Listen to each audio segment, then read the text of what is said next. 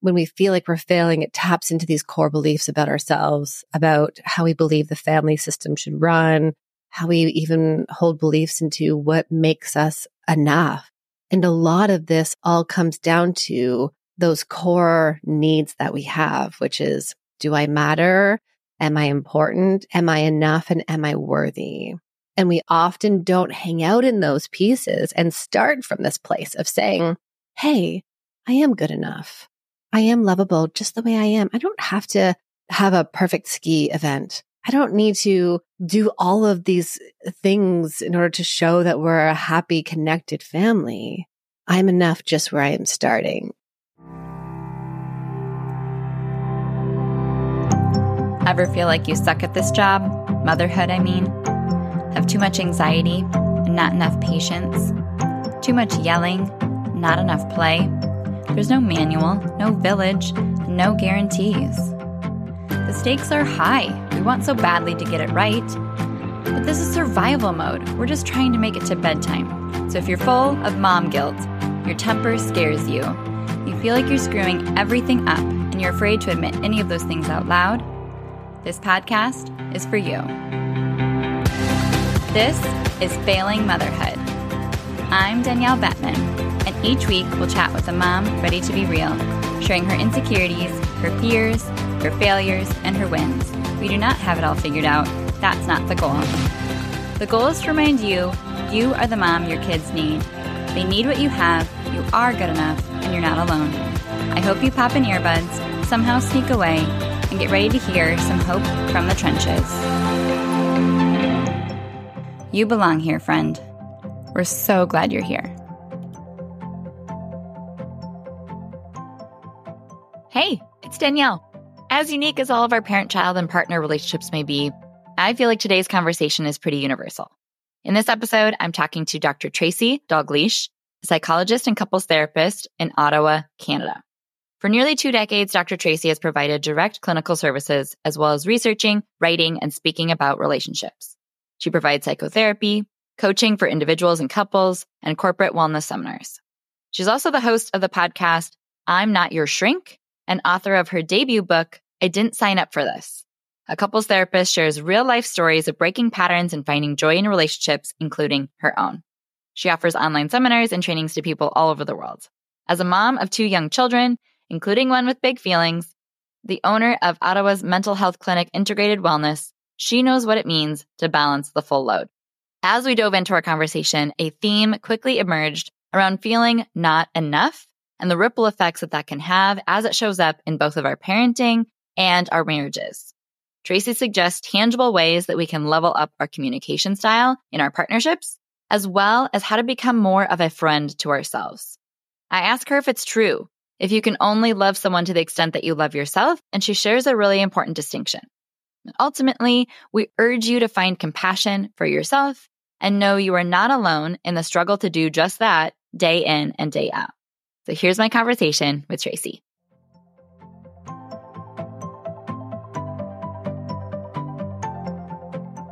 Welcome to Failing Motherhood. My name is Danielle Bettman, and on today's episode, I'm joined by Dr. Tracy Dalgleish. Did I say it right? You got it. It's a tricky one. It is. Welcome, Tracy. I'm so glad you're here. Thanks for coming on the show. Thank you, Danielle, for inviting me into your space. I know that your community is such an important one to you, and I also know how you are supporting other mothers, and it's such a gift to be able to sit here with you. So thank you. Oh, thank you. I have followed you for a long time on Instagram, and you are like one of the OGs that has just been known for putting out such great content. So we're going to break down a lot today. I know you are an expert in, a lot of women's health, women's development, and therapy, moving into marriage and early parenting, so you're doing that yourself. So we have a lot to talk about. One of the things that I saw that was really cool on your site is you say, even though I'm a psychologist, no one is immune to struggling. So I always like to open every episode with a relatable question of, have you ever felt like you were failing motherhood? Yes, absolutely. And I can immediately think of that time recently, but I want to pause just to reflect on that, because I think it's really interesting what the landscape looks like in terms of social media, the media at large, of hearing from experts, of then seeing them struggle with different parts of their life. And one of the things I say in the introduction in my book is I've been a human a lot longer than I've been a therapist. And it is this removal of putting therapists, or this kind of like a quotation experts, right? Putting them on pedestals and looking at them and saying, you don't struggle, which was the whole basis of my book, of being able to open up that curtain and say, hey, when I became a parent, it rocked our marriage. Even though I had all the tools and strategies, I was not ready for the weight of the mental load, for the resentment that would come with that. Okay, so my failing motherhood moments that recently came up.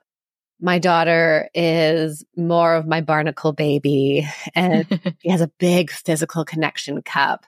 And I love that about her. And she feels deeply, and she's learned so early on to express herself. And she actually reminds me a lot of me when I was younger.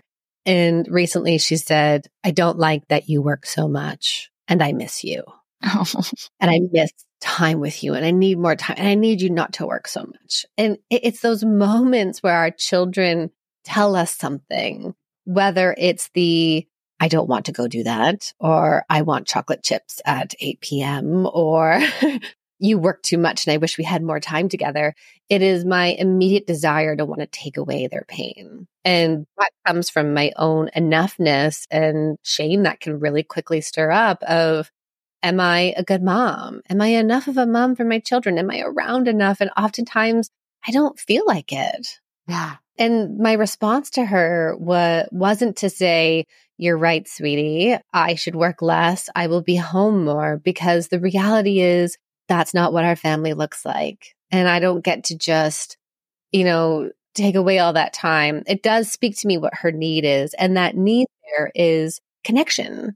She's looking for connection. And so I can validate her in that. And I think the thing I've learned through my journey as a mom, gosh, it's such a journey, right? Like it really is tricky. And one of the biggest things I've learned is really not to personalize this stuff. It is not me personally. I'm not doing something wrong. Instead, my daughter is telling me what she needs, and I need to find that need behind what she's saying there. And we ended up having a magical day going to an arcade here in the city and doing it's a paint pottery place as well. And, that filled up her bucket, but it didn't mean that I am bad and not enough as a mom. Yes, that distinction is important. And we've definitely all had reasons to feel that way and believed that at some point. And our kids definitely are some of especially the outspoken ones that are so sure of themselves and know exactly what they want, let us know. And so that is tricky. They're really good at doing it. And it's a strength, right? That it is. We can see it as a strength. We love that for them. Yeah. It's interesting because I grew up with words like bossy, stubborn, sensitive. And when I look at my daughter, I think you are determined. You know what you want and what you need. And how cool is that to be a child in the world to be able to do that? But it's really interesting when it bumps up against our own stuff, right? Because here I am. I've done a lot of work around this where it's often been like, just be the good girl and say, yes, go to bed. Because now it's 8 p.m. and I'm going to turn into a monster at 8:10 and I need you to be in bed. So just be the good girl. And she, because our children have their own needs and wishes, and that's not their job. And so for me, it's like, okay, this is not about my enoughness as a parent. This is that she's a separate person from me, which also relates to how we view ourselves in relationships. But the ability to just really step out of that and to reparent myself in this journey of also supporting her to learn the skills and tools that she needs. Exactly. And that is the perfect segue into my next question, which in your work, I'm sure that you hear just as often as I do a feeling from your clients of, I feel like I'm failing in some way. So is there patterns that you have started to see of things that come up a lot or things that are really common in that early motherhood experience that relates to that feeling of just failing relationships, failing parenting, failing themselves? Yeah, I think the first thing that comes to mind there, Danielle, is this sense of comparison with others, especially in this visual world that we live in and in this information technology boom that we are parenting in, which is very different from what you and I would have grown up with our parents. And so there's so much information available that then you're following the 5 parenting experts and then the relationship, right? All of these accounts, and it floods your nervous system. So your nervous system is taking in all of this information, and then you have to do something with that. And one of the things people do is they compare. And that comparison directly then can say, am I enough or am I not? Am I failing or am I getting this right? That's one piece. But then also too, I find there's this sense of desire for perfectionism, the perfect bedtime experience, the perfect family event of, I don't know, well, we're in the wintertime, of like going out skiing. We've been skiing with our kids. It's become a family activity. I also learned how to ski in 2019. So my kids were doing ski lessons that year as well. So did I, because I believe my husband should not teach me how to ski. It doesn't work. Yeah. But, it would just be this like catastrophe of a day of someone's crying and someone doesn't want to and someone's cold. And it felt really like this sense of failing because it didn't go the way my perfectionism or expectations or my desire to control wanted it to go. And so I think when we feel like we're failing, it taps into these core beliefs about ourselves, about how we believe the family system should run, how we even hold beliefs into what makes us enough. And a lot of this all comes down to those core needs that we have, which is, do I matter? Am I important? Am I enough? And am I worthy? And we often don't hang out in those pieces and start from this place of saying, hey, I am good enough. I am lovable just the way I am. I don't have to have a perfect ski event. I don't need to do all of these things in order to show that we're a happy, connected family. I'm enough just where I am starting. And then we are able to much easily depersonalize what's happening around us. What themes do you think show up for mothers around that?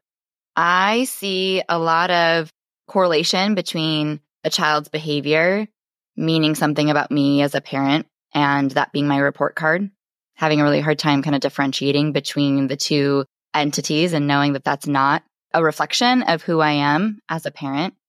And just the feeling of the eyes in public watching me being mortified or embarrassed by my child's behavior and having a really hard time dealing with the judgment that comes from extended family members or even friends who are having a quote unquote easier time and just not being able to relate and just feeling really isolated and alone in their experience of the challenges that they have with their toughest kiddo. And then they just begin to internalize that about, how they're doing and who they are and making that mean so much as the story they tell themselves to explain that behavior. You don't get to choose who your children are. And I like to remind people to look at the gifts that your child is trying to give you. My daughter refused, so much different than my son. She refused the bottle. And for me, that was like, what? This was supposed to be a different experience. You were supposed to be flexible and adaptable. And I spent so many weeks swallowing into this. I did this wrong. I'm not a good mom. This is all my fault. And instead, I think looking at it in a way of saying, what is she trying to teach me? And that's that gift. So she taught me this acceptance and letting go. And that's a hard thing. But yeah, I remember with my son, actually, I think he was maybe just 2, not even. And we were in IKEA and he had a melt. It was one of his first big, full on the floor, melting down. And it was almost like my periphery went black and all I could feel was, I have to make this stop. I am a bad mom. I have to make this stop. People are looking at me. Oh no.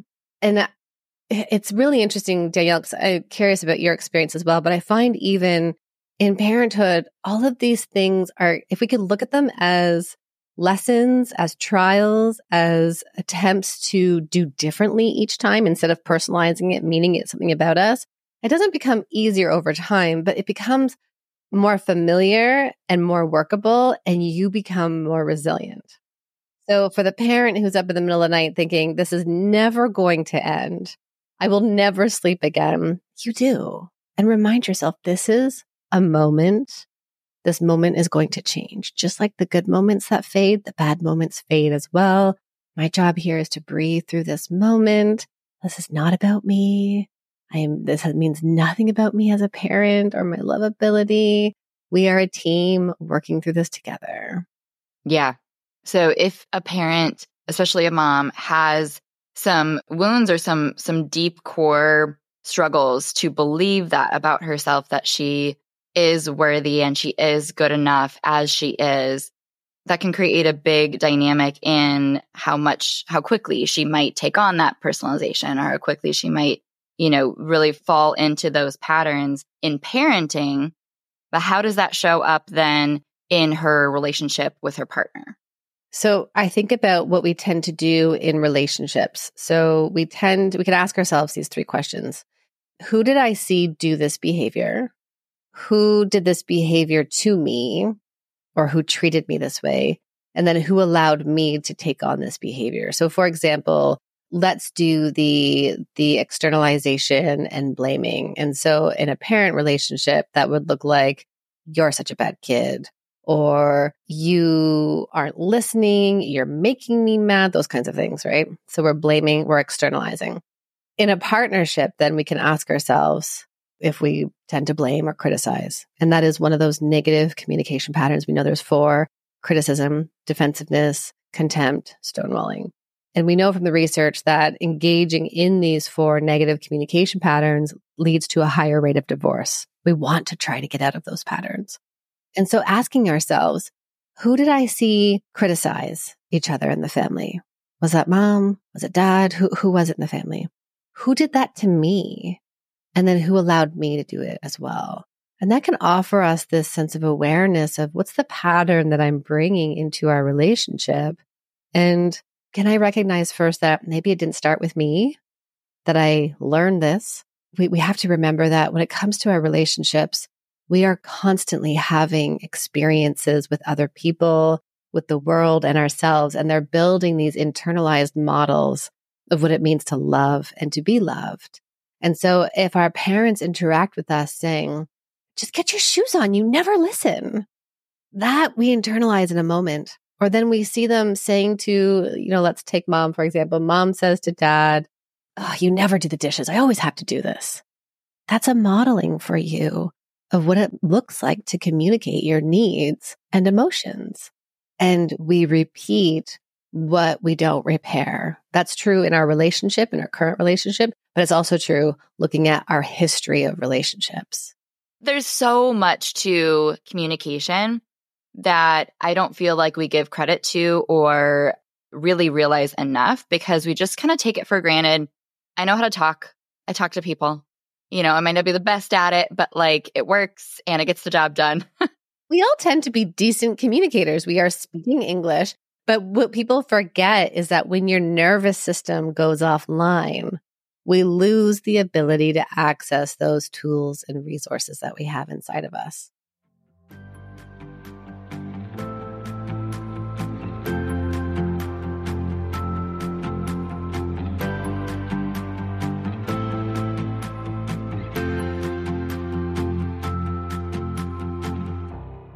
So, big emotions from little people are running the show at your house. Is that right? Do they fall apart when something doesn't go their way?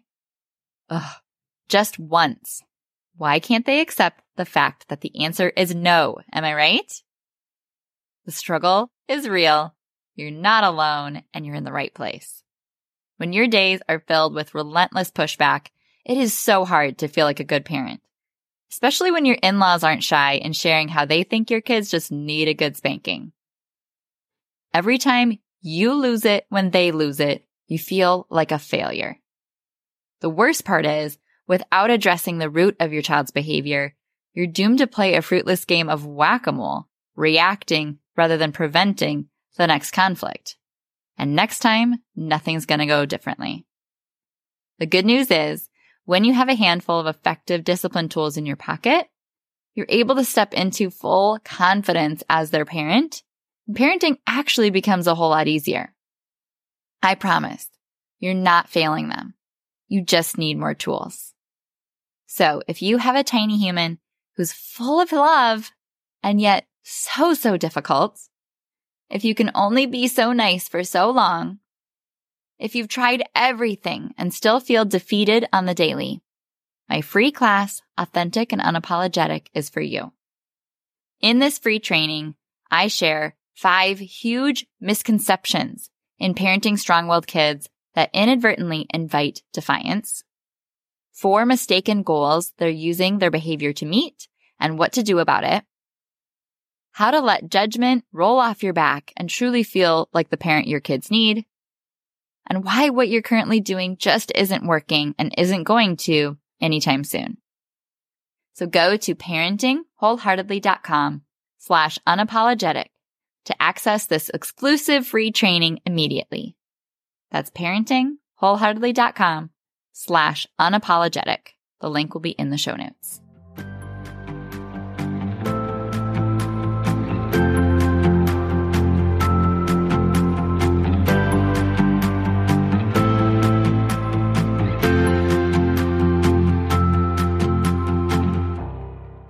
Talk to me more about what it looks like to level up your communication skills. First, I think there needs to be a sense of insight and awareness. So going back and revisiting a difficult moment or conflict you had with your partner. And one of the biggest things I really do in my community is I teach people to go inside of themselves. It's really easy to look outwards. And actually that outward focus is a way of protecting ourselves. That's our ego that shows up and says, it's them. If they did something different and if they weren't so, and if you changed, then we would be different. I ask people to go inside themselves and to get real honest with how do you express things for yourself? How do you go to your partner and let them know that you're upset or that you need something? So that would be the first piece, is to bring a little bit of insight and awareness about that. And if people listening are willing to ask their partners, and when you ask, just take the feedback in. So I know if I go to my husband and I say, give me feedback about how I communicate to you, he will say to me, you can be sometimes a bit sharp. You can sometimes be a little like, ooh, zing. And it's like, yeah, okay. Thank you for telling me that. It sucks to hear that. And it's hard, but I have to understand that that feedback is going to help me to realize, what is it that I want to do different? Because then we recognize how we contribute to the dynamic. In a relationship, we see that there's always 2 individuals and you are bringing in your own stuff. You are bringing in your own suitcases that have experiences with early caregivers, with friends. You know, how many stories I've heard from women, especially of the grade 5 bully who excluded you on the playground that one day. That stuff sticks and helps, like it contributes to your model of, are people safe? Do I trust others? Am I lovable? The first boyfriend, all those things, or the first partner, all of those pieces in there. And so recognizing that you are functioning within your own individual belief system, how you show up to the world, your own attachment style, your own way of connecting. And then you've got this dynamic that happens between you two. So for people listening, I'm moving my hands back and forth, and I view it as a figure 8, because the key piece here is one partner says, I blame you, and get angry with you because you're so defensive. And the other person says, I get so defensive because you're so sharp and angry with me. So is it the chicken or the egg is often what people ask me. And it's like, it's both. It's both. So could you then in your interactions start slowing things down before you go to communicate something? You never do the dishes. And I tap into the critical side because that's the one I tend to take on, right? You never do the dishes. Okay, wait, hang on. Right here in this moment, I am feeling overwhelmed. What does overwhelmed tell me? I've got too much information coming in. What do I need? You know what? Actually, I need to go for a walk. And then I need to come back and regroup. And then I can say to my partner, I am overwhelmed. I need something to be different with how we're managing the after bedtime tasks. It sounds much different, right? So I think that's a great place for people to start. Yeah. Just being able to find that awareness and catch themselves in the moment. Sometimes I feel like we have this expectation where, I'm going to communicate one way one day, and then tomorrow I'm going to be a completely different person. and, I'm going to No. be doing all my strategies Right. and it's going to be perfect. Like New Year's Day every day, right? It's like, Yes.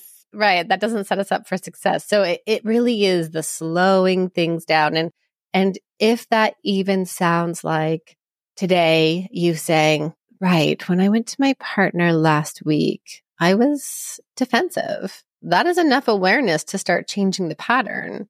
And I always remind people, remove the self-criticism. We are so hard on ourselves. And the more critical we are on ourselves, the harder it is to actually make change. Yeah. I can't tell you how many clients show up in my office saying, they tell me this piece that they're struggling with. And the very sentence that comes out after is, I know this is so silly. I shouldn't be struggling with this. It's stupid. And it's this, when you and I hear it, like I can see your facial expression. It's like, what? Mm-hmm. And yet we all do it, or we even say it to a friend. Oh, this is happening. I know it's really silly. It's not, because you would not say that to your friend, but you need to become your dearest friend. And by doing that, it's like saying, I honor that this is something I'm struggling with, and I'm going to learn to be more compassionate to myself, that this is a hard experience for myself. Yeah, that comparative suffering where we know that someone else has it harder. It's very hard to then be able to be kind to ourselves and be able to truly validate, yeah, I only have one kid and someone else has 3 kids, so I don't even have it hard and I just need to suck it up. That's not helpful. It's not going to get you to that place of truly making change possible. Yes. But it's so common. You're so right. And I love the way that you worded that of being a friend to yourself. What else does that look like, if that's an important kind of quality to be working towards? The compassion. Being curious about your own emotions and thoughts and learning to listen to them. There are a lot of people who come to me saying, I don't know what my needs are. And needs are as small as I sit here in this moment listening to this podcast, where are my shoulders? Where is my jaw? Am I holding tension? Can I release that? Or am I hungry? Am I thirsty? Do I need to go use the washroom? Those are needs. And yet so many of us ignore them, and we run on the hamster wheel and we go, go, go, go, go, ignoring our basic needs. And then they come and say, I don't know what my emotional needs are. Right. Well, because we haven't listened to what's happening internally inside our bodies first. Let's start there. So honoring yourself in listening to even the smallest need. I need water. Wow, this moment with my kids is so overwhelming. I'm going to put my body up against the wall as I sit here with them. Okay, I'm going to take deep breaths. Or saying to the children, I need to take a minute because I'm feeling overwhelmed. I will be right back. I need 1 minute. I know that's hard. I know you want me to play with the dolls right now. I'm going to take this 1 minute. I'll be right back. And that really, you identifying your needs not only shows your children what it means to identify that for themselves, but also then means you can go and get it. Mom goes and gets it. And I love this question. This was from Allison on my podcast when we talked about motherhood. And she had said, it's a question that's always stayed with me. She's a psychologist over in the UK. She said, did you ever see your mom sit down? And do you let your kids see you sit down? And so compassion isn't just about curiosity about your experience, but it's also about the courage to make the hard choice to look after yourself. Yeah. And I know with parenting, it helps to know that you're doing it for your kids too, if it's not enough to, do it for yourself. And there is a dynamic that comes true when you're not able to verbalize your needs, then your kids automatically assume that their needs are the most important. And that can create a sense of entitlement. So it's important to hold space for your own, just so that they can balance that and realize other people do have needs and they are also important. And that's a hard thing to do if, you didn't have that modeled for you growing up and you don't know the words to do that well. And, you become so dysregulated that, having just those words are really hard in that moment, but you're not alone. And we're all working on it in real time. I have a memory growing up where we would all be in the car and we're waiting for my mom. And my dad says, where's your mother? We're always waiting for her. And then mom gets into the car and we're like, Mom, we're waiting for you. What's taking you so long? And it did become a joke. So it wasn't something that was like, how dare you? You're worthless, that kind of thing. So it became a family joke. And then as I'm a mother and I'm the last one out of the house and my husband gets the kids in the car and I often say, go get the kids in the car.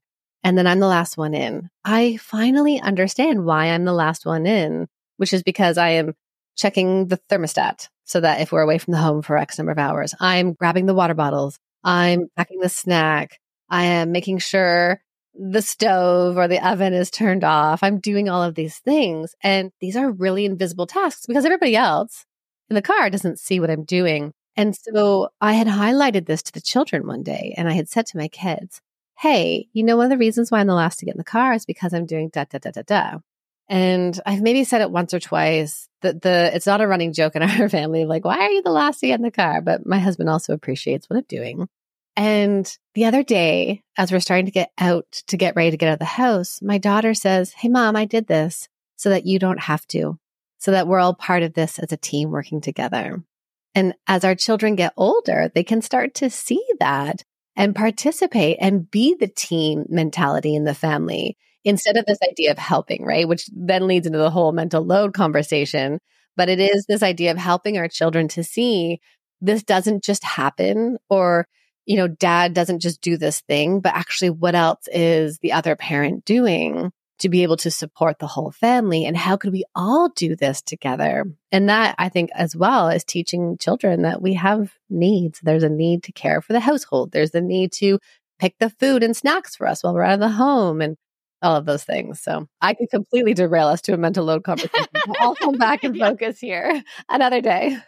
Another day. Yes. We're all with you on that and are following right along. But for today, the last thing that came up for me that I would love to bring just to this conversation to have you put your spin on it is I see on a lot of, memes or social media, the idea that you can only love someone else to the extent you have self-love. Do you feel like that's true? And is that a big dynamic in marriages? Yeah. And I also know that's true in the compassion literature as well, is that in order to know true compassion for others, it has to start by knowing true compassion for yourself, because it does bleed into the judgments that would come out for other people or the difficulties of giving other people permission. Gosh, it's such an interesting concept, right? In the sense that, well, I'm with this other person. It's this outpouring of love. But I talk to people about, well, first intimacy. To know true intimacy with another person, you need to know true intimacy with yourself. Do you have time by yourself where you like yourself, where you do things that fill you up, that, bring you joy? And then when you have that within yourself, you then bring that to your partnership. But I also remind people that loving ourselves is built on being able to be connected with other people. So some people will say, I need to heal all this stuff before I'm ready for a relationship. I need to do all this reparenting work before I'm ready to have children. And my frame of that is actually we heal in relationship. So one of the examples I think is a client who really struggled with perfectionism.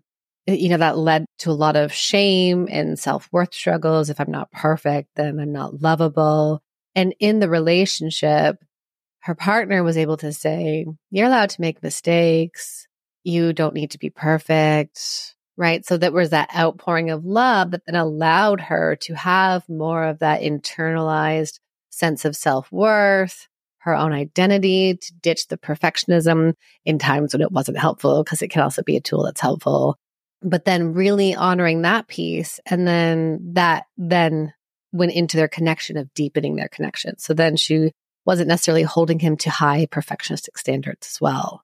She was able to have more permission for her partner instead of holding him to a high standard.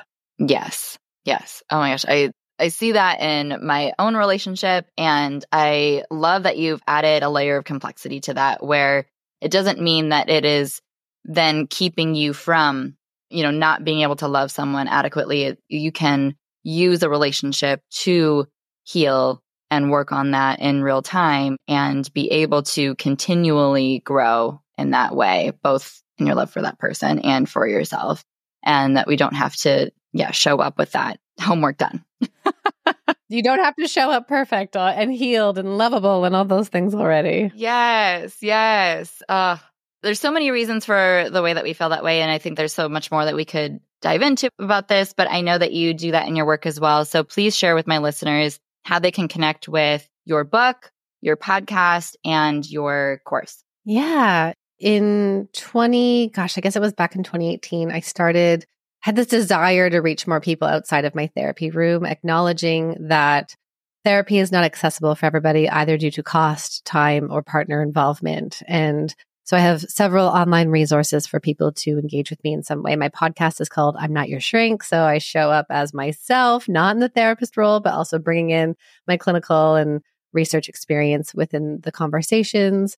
My book is called I Didn't Sign Up for This, and it is 5 case studies or stories of couples who show up in my office. Of course, the 5th one is actually my own, and it reads more like a fiction book, so that it's one of those self-help books where you want to get to the end because it's part self-help, part memoir, in the sense of what most people tell me is they become invested in the stories and they want to know how it ends for them. And so I love that people are going along this journey of me in the therapy room as a couples therapist, working with couples who all ended up saying the same thing in front of me. I didn't sign up for this, and me crying in the shower, saying the same thing after having my 2nd child. So all the information and resources is on my website, so drtracyd.com.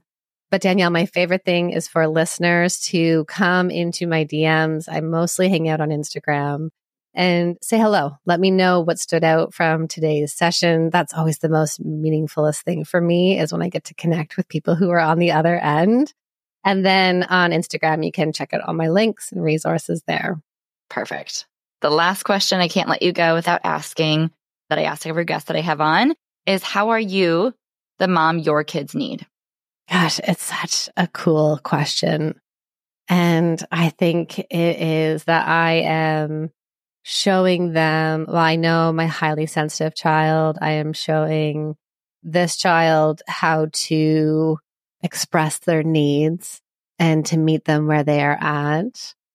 And I think I'm doing that with both children. And it's so interesting because as a therapist, I want to often show up as my warm, empathic therapist self. And of course, what we know with our deep feelers is that often isn't what they need. So the mom that they need is for me to be attuned to them, for me to not be perfectly imperfect. I don't know if I like the expression because it kind of says that perfectionism is not a good thing, but just this sense of like presence and awareness and connectivity. And I'm not always going to get it right, but I am owning my mistakes and teaching them that they are allowed to make mistakes too. So important. They are lucky to have you. Thank you, Danielle. And we are lucky to have you today. Thank you so much for inviting me into your space, into your community. No, thanks again, of course. And I will make sure to share all those links in the show notes and have listeners connect with you after this. But thanks again for all your time and expertise today.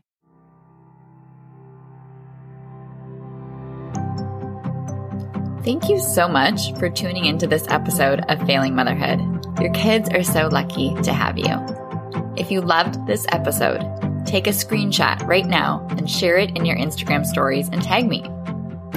If you're loving the podcast, be sure that you've subscribed and leave a review so we can help more moms know that they are not alone if they feel like they're failing motherhood on a daily basis. And if you're ready to transform your relationship with your strong-willed child and invest in the support you need to make it happen, schedule your free consultation using the link in the show notes.